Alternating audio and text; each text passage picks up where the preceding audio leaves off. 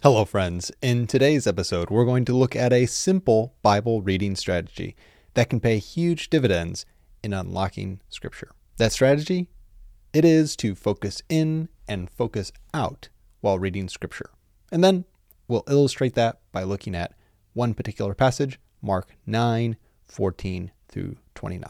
All right, let's dive into it. I'm J.C. Schroeder, and this is Bite Size Seminary.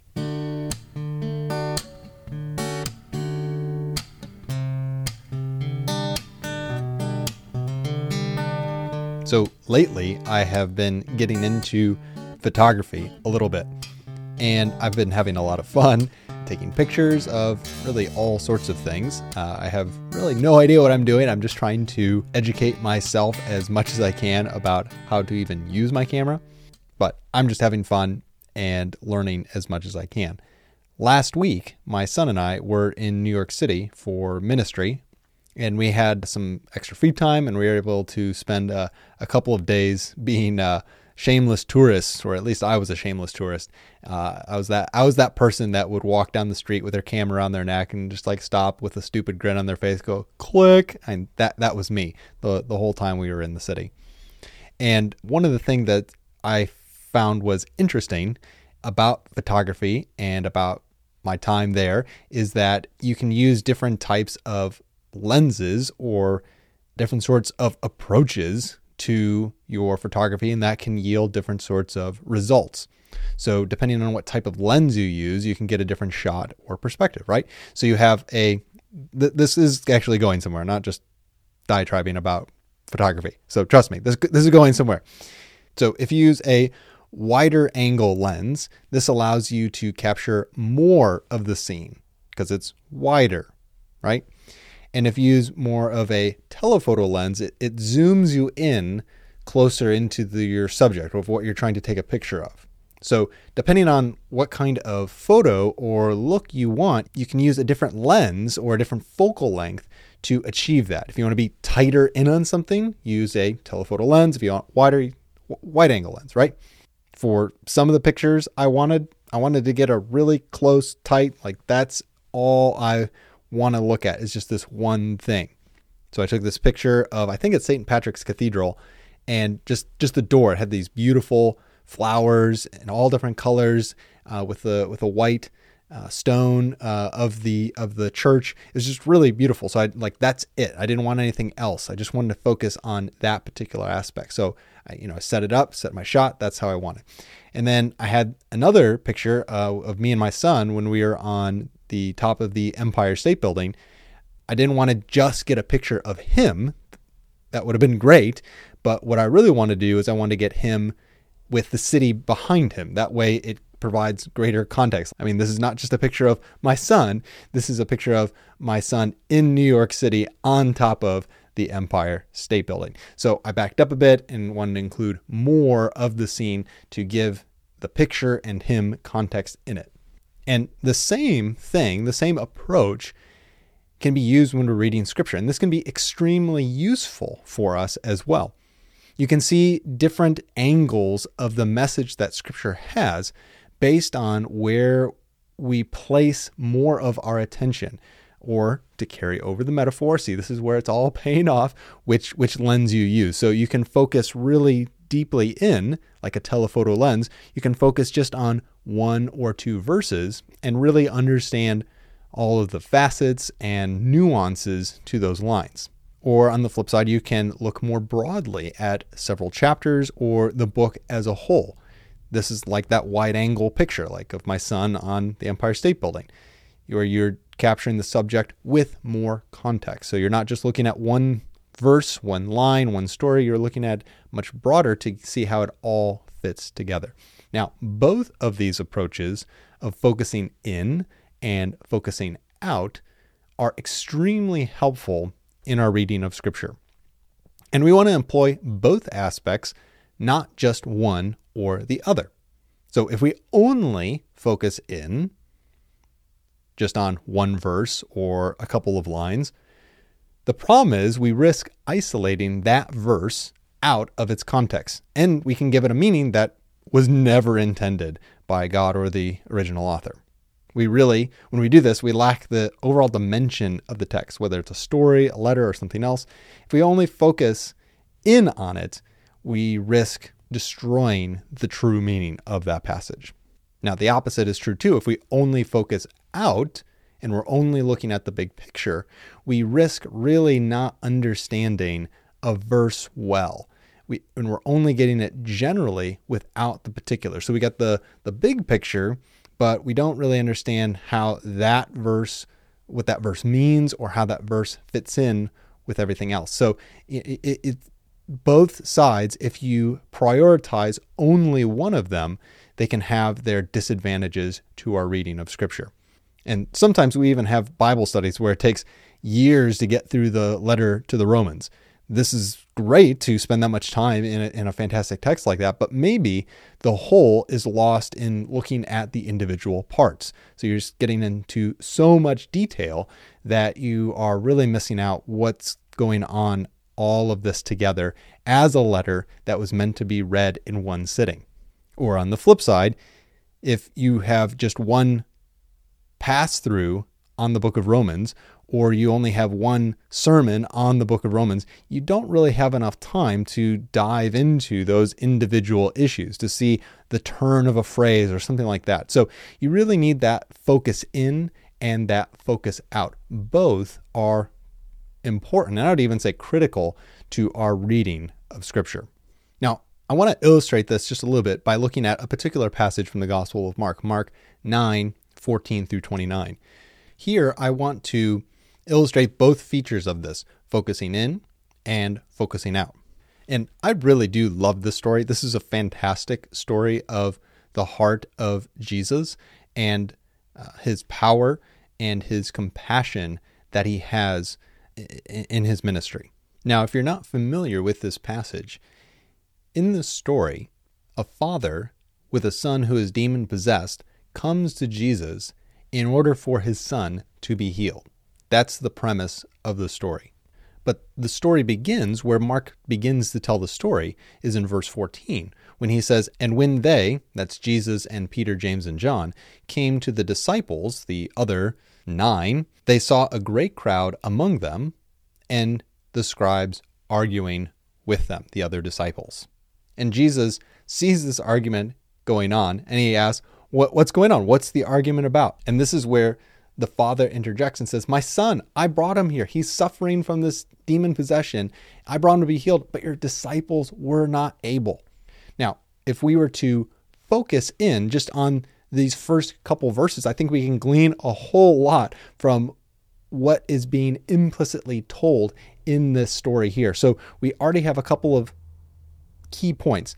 The disciples are arguing with the scribes, and this man, his son, has been suffering for a long time. We'll learn later in the story from childhood, from this demon possession, and he brought his son to be healed. The disciples can't do it. So if we focus in and look at some of the details, perhaps something, if we use kind of our read between the lines, use our imagination, we look at those details carefully, it seems as if this man has traveled a long way. We don't know how far, but he's probably not just in the next town over. He's probably traveled some way. He's probably heard of Jesus' ability to heal people with demon possession. He and his family and his son have suffered in taking care of their son with no health care coverage, with no sort of remedy for this. This demon frequently will try to kill his son. And just think about how awful that would be for his son and for this man and for his family. They hear of Jesus, and he goes and takes his son all the way to this point. They finally get to where Jesus is, or where Jesus is supposed to be, and Jesus is not there. And so he says, "Maybe you disciples, you're his followers. Can you heal my son?" And then maybe Andrew steps forward and says, "All right, I cast you out." "All right, Thomas, you give it a try." But they're not able to do it. None of the disciples are able to cast out this demon. And perhaps, and we're using a little bit of imagination, but we're also looking at the details. This is driven by the text. Perhaps the scribes are seeing this and begin to mock a bit. "What's the matter? You're not a good enough disciple? Can't cast out any demons today? Where's your master now? Come on. I thought you were a good disciple. And so then this argument begins to happen. And the issue of the disciples of blessing and bringing this healing to Israel and helping this father and his son, they are pushed to the side. And so now Jesus, he sees this and is wondering what's the argument about, and the father interjects again. So we can kind of get this a better feel for the passage. Now, the next thing that happens in the story is Jesus says, "O faithless generation, how long am I to be with you? How long am I to bear with you? Bring him to me."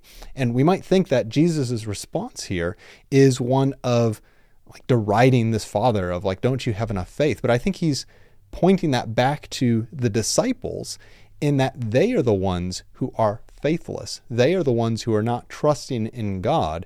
Instead, this father is the one who is looking to Jesus. And as we see that in the next scene, in the next couple lines, it talks about how this boy comes forward, the demon convulses him. Jesus says, "How long has this been happening?" I absolutely love that line because he knows he's going to heal this little boy, but he inquires to know of how long he and this family has been suffering. I just love that just picture of his compassion. And then the father says, "If there's anything you can do, please have compassion on us." And Jesus says, "If you can, all things are possible for one who believes." And then I love this line by the father. He says, "I believe, help my unbelief." And Jesus then heals this boy. But I love that line, "I believe, help my unbelief." So you have this like tension, this contrast between the disciples' lack of faith and the doubts in this father's heart, the frustration, the desperation, but the belief that he believes in Jesus, but he knows of the inadequacies of his heart. He knows of his doubts and his worries, but he still confesses his belief in Jesus and rests in him to heal his son. So there's some interesting things there that we can highlight, that we can observe, that come to the front for us as we are reading closely and focusing in. Now, if we focus out a bit, we can get further insights into this particular story as well. The first one is the scene that's directly in front of, prior to this particular story. And that is when Jesus is transfigured before his disciples, Peter, James, and John, on this mountain. They see Elijah, they see Moses, and it's just a wonderful spiritual encounter that they have in seeing Jesus in part of his visible glory. And as they are coming down the mountain, as they return to the other disciples, that's when this scene with the father and the boy happen. So it's directly after that scene where Jesus has shown his kingly spiritual glory, and then the disciples' lack of faith in him is contrasted. Further, Jesus has begun to talk about how he is going to Jerusalem to suffer, to die, and be raised from the dead. So those themes and ideas of Christ's suffering and Christ's glory are hanging over this scene with the disciples. He's seeking to teach his disciples of who he is and what he is going to be doing and what is going to happen to him. But his disciples aren't getting it. And if we look a little bit farther out into the Gospel of Mark, we see of how Mark describes and portrays the disciples is almost always negative. There's a couple of passages throughout the Gospel of Mark where the disciples are portrayed positively. They have good qualities. They follow Jesus. Peter confesses Jesus in Mark 8. But like that's it. Most of the time that Mark tells us about the disciples, they're doing something kind of dumb. They're putting their foot in their mouth.